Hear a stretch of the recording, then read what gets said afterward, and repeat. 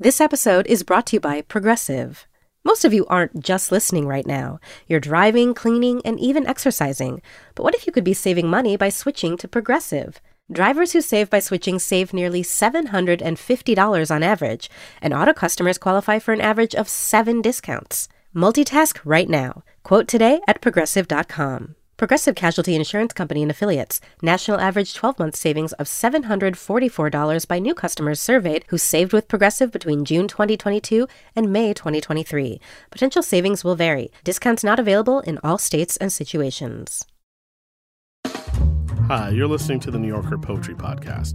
I'm Kevin Young, poetry editor of the New Yorker magazine. On this program, we invite poets to choose a poem from the New Yorker archives to read and discuss. Then they read a poem of their own that's been published in the magazine. Today, my guest is the writer Elisa Gonzalez, who was recently a Fulbright Scholar in Poland, and whose work has received support from the Norman Mailer Foundation and the Breadloaf Writers Conference. Welcome, Elisa. Thank you for joining us. Thank you for having me. The poem you picked from the archive is Gathering Apricots by Czeslaw Milosz. Can you tell us a bit about why this particular poem caught your attention? I have, as you say, been a Fulbright Scholar in Poland, and so Polish poetry is a particular love and obsession of mine. But this particular Milosz poem really attracted me because of the kind of revision that happens in the middle, because it comments on the poem that he writes within the context of the poem. Let's listen to it. Here's Elisa Gonzalez reading Gathering Apricots by Czeslaw Milosz, translated from the Polish by the author and Robert Haas. Gathering apricots. In the sun, while there, below, over the bay, only clouds of white mist wander fleeting, and the range of hills is grayish on the blue. Apricots, the whole tree full of them, in the dark leaves, glimmer yellow and red, bringing to mind the garden of the Hesperides and apples of paradise. I reach for a fruit and suddenly feel the presence and put aside the basket and say, it's a pity that you died and cannot see these apricots, while I celebrate this undeserved life. Commentary. Alas, I did not say what I should have. I submitted fog and chaos to a distillation. That other kingdom of being or non-being is always with me and makes itself heard, with thousands of calls, screams, complaints. And she, the one to whom I turned, is perhaps but a leader of a chorus. What happened only once does not stay in words. Countries disappeared, and towns and circumstances. Nobody will be able to see her face. And form itself, as always, is a betrayal. That was Gathering Apricots by Czeslaw Milosz, translated from the Polish by the author and Robert Haas, and originally published in the October 29, 1990 issue of the magazine. So this poem struck me, of course, immediately from what you described before we heard it, which is it has this commentary in the middle. In fact, it's half commentary. It's kind of doubles the poem, but it also shadows it. And I'm really interested in the shadow being cast by this beginning, which I would say is kind of almost pastoral and lovely. And then he says, alas, I did not say what I should have. I submitted fog and chaos to a distillation. How do you think this works?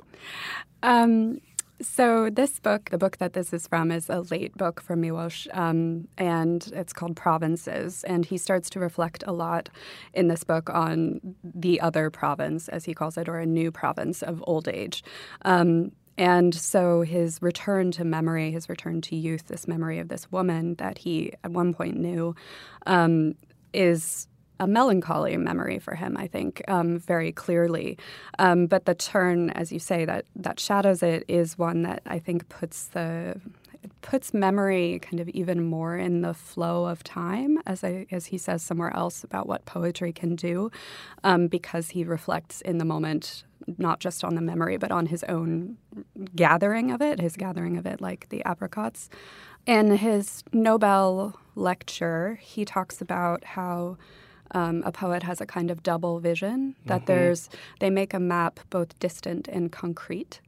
And I think he always had this intense sense of not being able to say what he wanted to say. And part of that was because he also talks about how the poet, by which he means himself, but he says the poet, always wanted to just contemplate being and beauty. But he was caught up in the war and the Holocaust and post-war Poland and went into exile, he had to deal with the loss of friends, the enormous tragedy of the Holocaust, and his survivor's guilt, but also his sense that there was so much that he could not ever capture. And that's, I think, the fog and chaos. And he also talks somewhere else about form as, I think he got this idea from Thomas Mann, but about form as inhuman in some way, as the poet's impulse is an inhuman one, that it's in competition with human solidarity, as he says. And I see that suspicion so much here, he comments on it so obviously, and I think that's part of what I find really interesting I think a lot of poets, perhaps you distrust the lyric quite a lot despite working in it. I understand what you mean. I mean, I think that I was going to ask you about that because this end and form itself, as always, is a betrayal. And of course, that's in translation. But I think what I love about Haas's translations especially are that they're so interesting and invested. And of course, they're collaborative. And so I wonder about that suspicion, as you call it. But also, is it memory or poetry that he's distrusting? Because he's also saying, I submitted fog and chaos, which is, I think, not just the world, but also one's memory does a process of distillation. And I think you even see that in the beginning, in the sun, while they're below over the bay, which is, on one hand, really getting more and more specific, and another hand, recasting and refiguring out, or maybe even making up a little bit where this magic moment happened. And the mirroring of the fog and clouds, I think, is a really interesting one. I agree with you that I think he is submitting memory to the same distrust. And also part of that, I think, which you can kind of see the construction of the memory there, is the fact that the verb takes so long to arrive in that first sentence, which takes 6 lines to finish. But there's so much kind of preamble there as he builds the memory. And yes, it's not a straightforward, wholly trustworthy description, I think, even before you get to the part where he is explicitly criticizing what he did. And the last line is the one that has rung in my head. And I also thought, when I first read this, of Louise Glick's Celestial Music, a love of form is a love of endings, I think. And the idea that to cast something there is to hold it still, perhaps. Yeah, to be too neat, perhaps. Yeah. But he calls it a betrayal, which is more than just it's a little too tidy. It's also, he's saying that the poet who, as you say, is him, is always through the process of making and creating and crafting. And this poem feels very crafted. It's not in a strict form in English, at least, but it has a kind of solid sonnet-like, quality, a sort of thesis, antithesis almost. But it also feels like there are two different forms. One is oddly more fluid and thus kind of less trustworthy in the beginning, and the other one is much more blunt, at least to my ear. Countries disappeared and towns and circumstances. I mean, that's just saying a lot of the history that you outlined so well in just, a few lines, in a few words, I should say. Nobody will be able to see her face. And someone else, I think, would end that there. And instead, he takes that extra beat, that extra line. The first stanza's 10 and the second one's 11. And so here he is with this extra moment to indict the very thing that he's doing. Yes, I think that is very true. And I was just thinking about the syntax of the first stanza in relation to the second, because we talked about the delayed verb in the first part, and then the second part is full of these fairly short, choppy sentences. And those last 3 lines in particular, countries disappeared and towns and circumstances, nobody will be able to see her face. And form itself, as always, is a betrayal. Milosz has a lot of kind of ironic self-absorption, the inability to stay with the memory and the need to bring it back to the reflection on what poetry can do. It is interesting to conceive of it as a neat ending. I mean, there are multiple laments I think it's happening. Not neat. I think it's off kilter. I mean, it's odd, quite literally. It's 11 lines. I don't know. It does something to me knowing that it's a little bit lopsided, but doesn't look that at first glance. Yeah, that's a really good point, which I had not before noticed. And the end becomes a series of propositions, which are increasingly complicated, I think. That's right.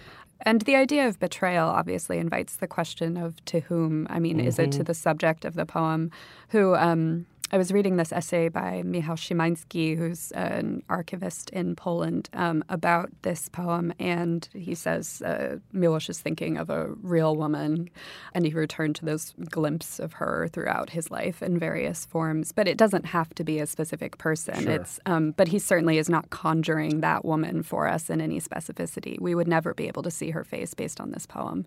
But I think that's almost the point. What happened only once does not stay in words. That's true, but I've never thought of it that way, which I think is a sign of it being a good poem. It doesn't keep there, but poetry is this kind of effort to keep something that may be fleeting or captures a moment. That's the way that I think the lyric works well, and that I have faith in the lyric because it's aware of its own kind of fleetingness. But I see your point, too, that do we distrust the ways that it seems like it's fixed or seems like it's immortal in scare quotes, How does that work here? Because he's really writing about time, but he starts off with the apples of paradise, and gives us this kind of big, huge, mythic moment that he then takes apart. Yeah, and then by conjuring the apples of paradise, he's reminding us of, and the reaching for fruit, there's the fall of man and the post-lapsarian world that we suddenly walk into, the undeserved life that maybe we all have. I also don't think...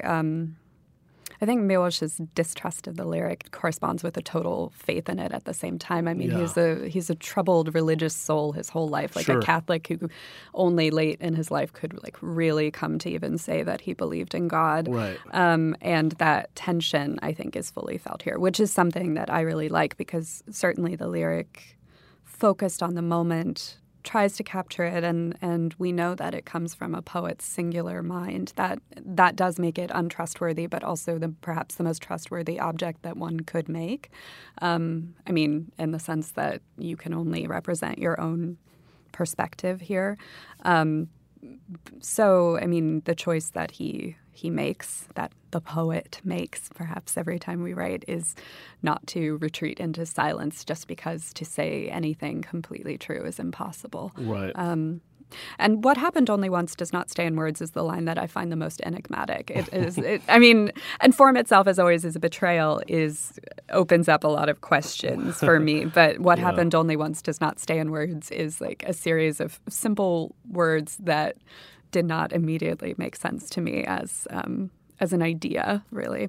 Well, it's a leap, and it's referring to a thing that it doesn't quite say, but I also think it encompasses it in such a way that it feels specific. It's like when someone's talking about something and you realize they're describing themselves in an abstract way. It's like, don't you hate it when this thing happens and you're like, that's a story that happened to you, right? Like, there's a way in which that has that kind of quality to me. I had a teacher once talk about the heckler in a poem, and someone like John Berryman, with Mr. Bones, or we can think of any number of other poets who have this kind of commentary or sidekick who interrupts the poem or aren't afraid to take you out of the poem in order to bring you back. And I think that's what's amazing about that commentary just as a function. I love that word, the heckler, for this aspect of the poem, although it sounds like Berryman is also more playful than here. What it made me think of is also of like a religious commentary on going back. And it's kind of, I just thought of this as, the betrayal is, I think the word heckler also invokes this to some extent. You could find this annoying. You're like, I've just read this first stanza, this very beautiful thing, and then you're telling me it doesn't work at all. So Sure. why did I why did I go through that? Right. The trauma of a 10-line poem. Yeah. I mean, yes, obviously it is not that, but there is that sense when poets criticize themselves within the text. Why not make it plain? But the beginning isn't plain to me, and that's one of the things. It's so lush, and it does feel like he's also commenting on, if not romanticism, then some notion of, that you died and cannot see.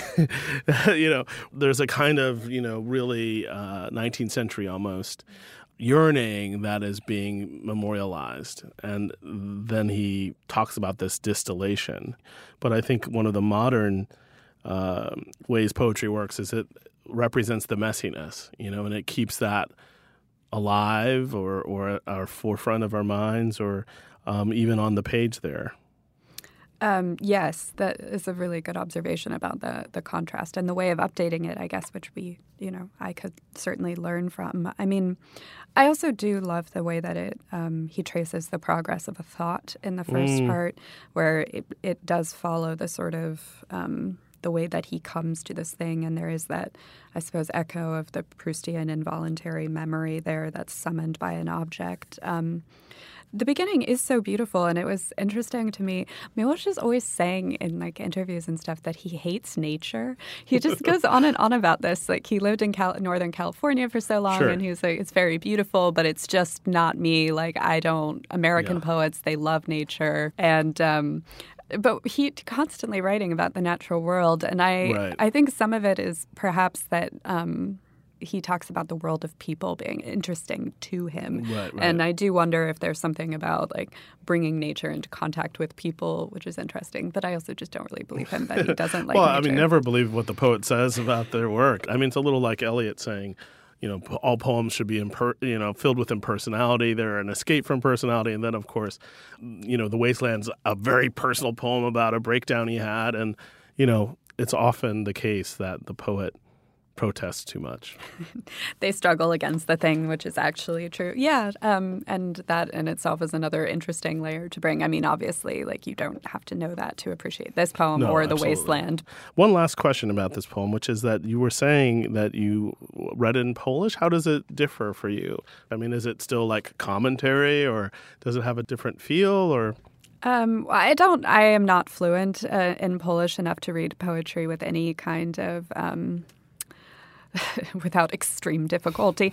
But it is commentary, which is part of the reason I went to look for it, because I was curious about the translation. I mean, Milosz spoke English well, and Haas is obviously a wonderful, wonderful translator. So I didn't distrust the translation, but I was just curious for myself. The choices. Yeah, I did want to know, and I mean, and I find the poet who I was studying most when I was in Poland was Zbigniew Herbert. And his, unlike Milosz, he uses very little punctuation, if any, and his syntax is often more obviously complicated, at least. And I was curious because I had felt like when thinking about Herbert's poetry, Polish, because of the fact that it is a case-based language and the nouns change to reflect the grammatical function that they have in the sentence, the syntax is so much more flexible because it doesn't have to be subject, verb, object in some form. And I was wondering if Milosz was playing with anything like that. It wasn't the beginning was complicated, but the end was not. But I think that is so illuminating what you just said about it. I'm curious about how that translates in the poem, because to me, what you're describing is what he's done, both Haas and Milosz, in their translation, which starts out fluid, as I said, and then is kind of punchy at the end. So there's this kind of evocation of, at least, of a kind of grammar or syntax of change. Yeah, I think, I could not pretend to truly judge the translation, but it did seem to me to really reflect the poem. Although the only thing is that the last line in Polish, which I unfortunately cannot quote from memory, does have internal rhyme in it that is definitely, it's so much choppier and harsher in English. And I thought that was interesting. But Polish is a more flowing language anyway. People are always it's sh sh sh sh sh over and over again. So there's that. But it is interesting. Beautiful. Now, in the November 4th, 2019 issue of the magazine, The New Yorker published your poem, Failed Essay on Privilege, which we'll hear you read momentarily. Is there anything you'd like to say about the poem beforehand? Anything our listeners might need or want to know? I think it's fairly self-explanatory, so I will just go ahead and read the poem. All right, here's Elisa Gonzalez reading her poem, Failed Essay on Privilege. Failed Essay on Privilege. I came from something popularly known as nothing, and in the coming I got a lot. My parents didn't speak money, didn't speak college. Still, I went to Yale. For a while I tried to condemn. I wrote, "Let me introduce you to evil." Still, I was a guest there. I made myself at home. And I know a fine shoe when I see one, and I know to be sincerely sorry for those people's problems. I know to want nothing more than it would be so nice to have, and I confess I'll never hate what I've been given as much as I wish I could. Still, I thought I of all people understood Aristotle, what is and isn't the good life, because, I wrote, privilege is an aggressive form of amnesia. I left a house with no heat. I left the habit of hunger. I left a room I shared with 7 brothers and sisters I also left. Even the good is regrettable, or at least sometimes should be regretted. Yet to hate myself is not to absolve her. I paid so much for wisdom, and look at all of this. Look at all I have. That was Failed Essay on Privilege by Elisa Gonzalez. I'm Alex Schwartz. I'm Nomi Fry. I'm Vincent Cunningham, and this is Critics at Large, a New Yorker podcast for the culturally curious. Each week, we're going to talk about a big idea that's showing up across the cultural landscape, and we'll trace it through all the mediums we love: books, movies, television, music, art. And I always want to talk about celebrity gossip, too. Of course.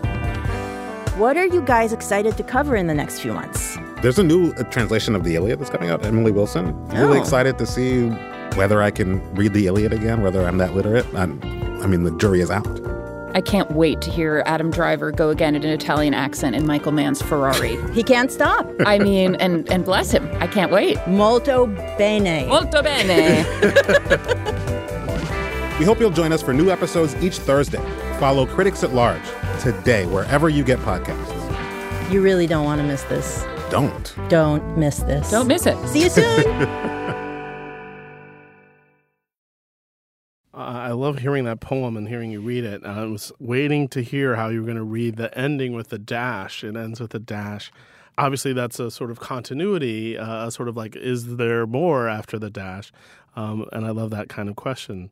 I also thought when you were reading it that there is a kind of commentary in this poem. If not, it's a poem that's commenting on a way of being. And even previous writing, I wrote, privilege is an aggressive form of amnesia.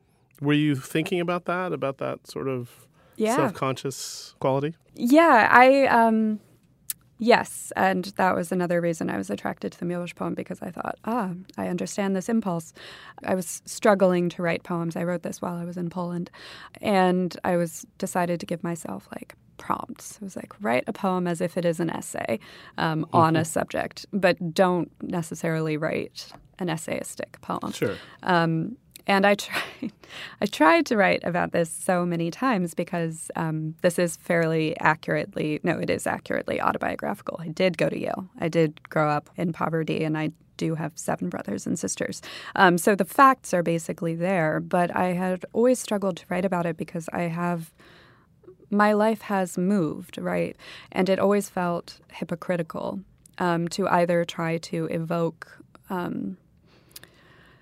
the past as if I were innocent of any of the things that I disliked when I got to this space of immense privilege. Sure, yeah. And then I was trying to, the failed reflects a sense that it always would have to end in a dash because I can never actually finish the thought or something. And also my sense of trouble that I have about writing about my family, because it does feel like taking other people's lives and then holding them up to say, look at this, see how it relates to me. So they become very small within the context of the poem, and fairly undefined relative to some of the other things, the thinking I think about them.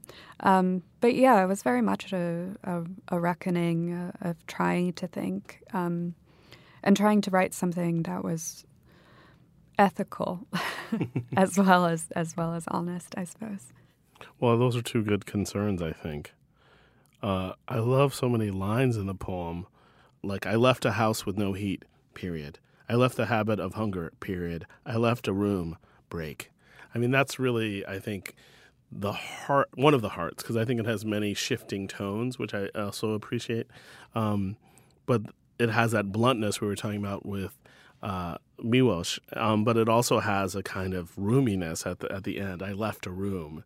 My parents were the first in their families to go to college, and they went all the way. I mean, my dad ended up going to med school. My mom got a PhD in chemistry, and they grew up in the segregated South where none of these things were not only expected, they were actively trying to be prevented. And so, I feel in this poem that kind of, it's not just guilt, it's kind of a doubt or a questioning. It's survivor's guilt in some way, like you were talking about with Milosz, but I also am interested in this line, even the good is regrettable, or at least sometimes, break, should be regretted, break, yet to hate myself is not to absolve her. And that her is really great. Does her need absolving? Yeah, I think so. That is a complicated sentence that took me a lot of wrestling with. I mean, I think the idea of the good is regrettable does emerge from the poem in a more organic way, in the sense that it, what can be regretted is the distance that has now emerged between the past and the present self. And I often would end up, when trying to write about this in different forms, I guess because the sense of doubled existence has been such a feature of my life, with a kind of self-indictment or self-hatred, like you are the betrayer. But that felt too lazy. Yeah. That there's no, like, okay, fine. Like, you think you did a bad thing by doing a good thing. Like, you feel guilty about some aspect of your life. Like, lots of people do. There's nothing there. And nothing to sneeze at, this achievement that is being wrestled over. It's funny. I've gotten a fair number of emails from people about this poem, which it was interesting to me. Variety of ones. One from a woman who's in the first co-ed class at Yale, actually. But I got a packet of essays from a high school class. Nice. And I looked at some of them, and a lot of them called the speaker pretentious and unlikable. Oh, wow. But I thought that there is something there about the kind of ironic distance that is perhaps not coming through, but that does also take effect in that line. Yet to hate myself is not to absolve her, which is to push the person, the subject of the poem, who's also the writer, away enough to try to grapple with her. Yeah, I mean, I take the end as somewhat ironic. I mean, it must be. Look at all I have. If you say it many more times, you start to doubt it, right? I paid so much for wisdom, and look at all of this. Look at all I have. And what the speaker has is a dash, really, or what comes after. Yes. And even the essay has failed, because the poem has indicated that this is the way that it must be in this moment. And I'm also interested in a word that I think is one of these great words that I know I turn to sometimes. It's still. And you say, still, dash, I went to Yale, or still, comma, I was a guest there. I made myself at home. And these two things, of course, are traditionally thought of as opposites, a guest and home. There's a kind of switch even in that line. Mm-hmm. Yes, I was very interested. I mean, I was a guest. I did kind of envision the poem as kind of a zigzaggy shape, that it like can't remain stable for too long, which is also partly something that Louise Gluck was a teacher of mine, and she's always so focused on surprise, and when the poem becomes plodding, as she says all these things. So I constantly felt myself falling into something which was just, tendentious or plodding. So I was like, no, you have to go somewhere else. And the word still was a kind of anchor, which was allowing me to provide some kind of doubt and contrast at the same time. Sure. And that I was a guest there. I made myself at home. I was thinking about how people do often say, make yourself at home when you're a guest. Sure. And of course you can't do that. It's so uncomfortable to be a guest. But to imagine walking into a space that doesn't belong to you and then to some extent occupying it was something that I wanted to play with. I think also, to me, it calls into mind, why can you not belong there? That's, I think, lurking behind the poem. It's like you must feel this way when, not everyone feels that way going to college. They might think, yeah, I deserve this, or this is all great, which perhaps is privilege, but it's also a shame that the speaker can't, feel at home sometimes. At least sometimes I yearn that. Yearn to hear the humor of, still I thought, I, of all people, understood Aristotle, what is and isn't the good life, which you italicize. Yeah. Yeah. I mean, there is, I guess, that question, which is do you have to be born in the house to be at home there? But it's not just about privilege. It is also about the particular person and the interaction with the space. The experience is not one size fits all there. And I do, I personally like that Aristotle line because I see a childish arrogance there, which is you also arrive as an outsider and you're you don't understand this world because you're too inside it and I get it. You don't know. And one line that I think is also funny is I don't actually think privilege is an aggressive form of amnesia. There is also irony. I mean, I don't know what it is. I couldn't possibly define it. But again, isn't that like an old self? It's first year of college.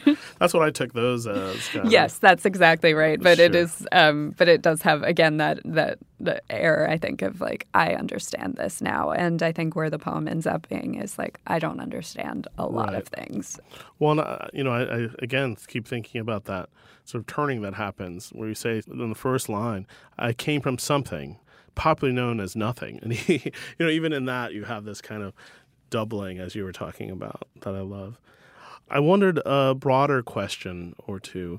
One is that I wonder how people write about autobiography and how you think about autobiography in a poem. And, I think I struggled early on writing about things that were me but weren't me. I mean, often it was about my family, so it felt like I was translating these ghosts and getting them down and trying to see them in poetry, which I hadn't seen before.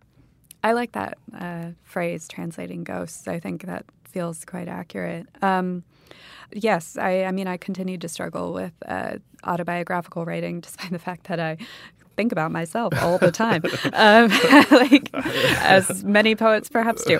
But I started writing poetry when I got to college, and my first poetry workshop was a tremendous explosion for me because there were all these things that I had never said or perhaps imagined saying before, and suddenly it was all my family, my feelings about things that I had never articulated to myself. But I also, I think as I grew older, just became more suspicious of the truth of those impressions, or felt that I was perhaps too close to things to be able to see it. So maybe I was straining for the distance that Milosz talks about. But I mean, we have in poetry immense and limited material, I guess. So I do feel that autobiography is. I mean, I'm trying to return to it now to figure out what are the ways that one can approach this to kind of properly translate life or ghosts into something on the page. So maybe this is the kind of clearing of something like a fear or a preemptive admission of failure that one can then go on to work from. Milosz says, perhaps in his Nobel lecture again, like perhaps every memory is a memory of a wound. And I do think that I like the perhaps because it's not so definitive. Right. But he gets away with it. With simple perhaps. The perhaps is really such a good word. But I do think of that, which is like not so much that every memory is a trauma, but that to go back into memory is difficult. Yeah. Well, I wondered also just if the distance of being in Poland helped you write about these kind of domestic in the largest sense questions, these questions of home. Mm-hmm. I think so. I mean, there is something like as soon as I got to Poland, which was in 2016, the U.S. started to feel immensely far away. Like everything felt far away. And there was a sense in which I was suddenly in a world that no one I knew anything about. Right. And there was a tremendous amount of, I felt, translating of myself into a new context that was happening, a new language, which is like impossible because you can never say anything for so long. It's so frustrating. But yes, going back to memories, I thought I would write, I did journal. I thought I would write a lot more about Poland when I was in Poland, and I didn't. No, that's really hard. Yeah, there was no distance there. So that does seem essential to it. And also, you may just become obsessed with the things that you don't have at that moment. The absence produces some sort of space for whatever your poetic imagination happens to consist of. Yeah, I think it's hard to write about what's right in front of you. I think it comes up, too, now about the times we're in where people are trying to write about it, but it's hard to know. And sometimes people who are writing about it, who don't think they're writing about it, are writing about it the most, the switch into being conscious of that is, I think, really important and part of a poet's job, especially now, I think, to think about how can I write something that lasts but also maybe relevant, and I feel this is very true with both the poems we've looked at, and especially yours, thinking about wrestling with these kinds of questions of regret and wisdom and having and belonging and owning. These are the things that I think, flit through the paper but aren't said so clearly or so powerfully. Yeah. It is very hard, and as you say, there's been a lot of discussion about how to write about what's happening, and I think to some extent, although I'm on social media, it does make it harder because there's a constant quick turn translation of everything into meaning, to naming it, to interpreting it. Whereas as a poet, I just feel that I need a little more time. Maybe like 6 years or like, something. But, and a year-long residency. But I guess there's the possibility of approaching things at an angle, which I think is a poet's like tremendous power, because Milosz does write directly about historical events. Some of his most famous poems, like Campo dei Fiori and A Poor Christian Looks at the Ghetto, Dedication, they address this. And in this poem, countries disappeared and towns and circumstances. Circumstances is a word I love there. But so he's not not addressing it, but he also doesn't. He's never just describing it or saying that it's bad, that's not what he's choosing to do. And I guess what I would aspire to is to find the sideways way into it. Or tell the truth, but tell it slant. Yeah. Well, someone already said it better. Oh, okay. Yeah. I heard that somewhere. Yeah.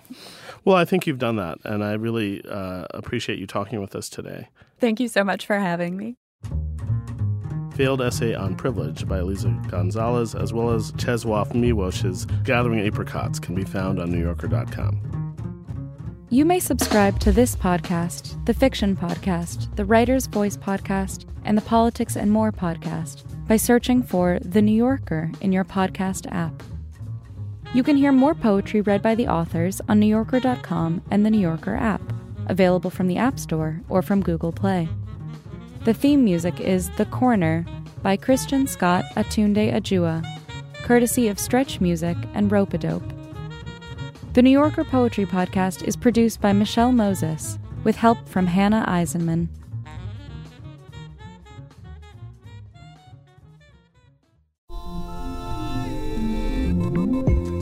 You come to the New Yorker Radio Hour for conversations that go deeper, with people you really want to hear from, whether it's Bruce Springsteen or Questlove or Olivia Rodrigo, Liz Cheney, or the godfather of artificial intelligence, Geoffrey Hinton, or some of my extraordinarily well-informed colleagues at The New Yorker.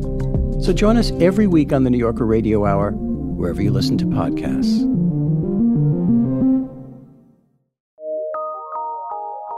From PRX.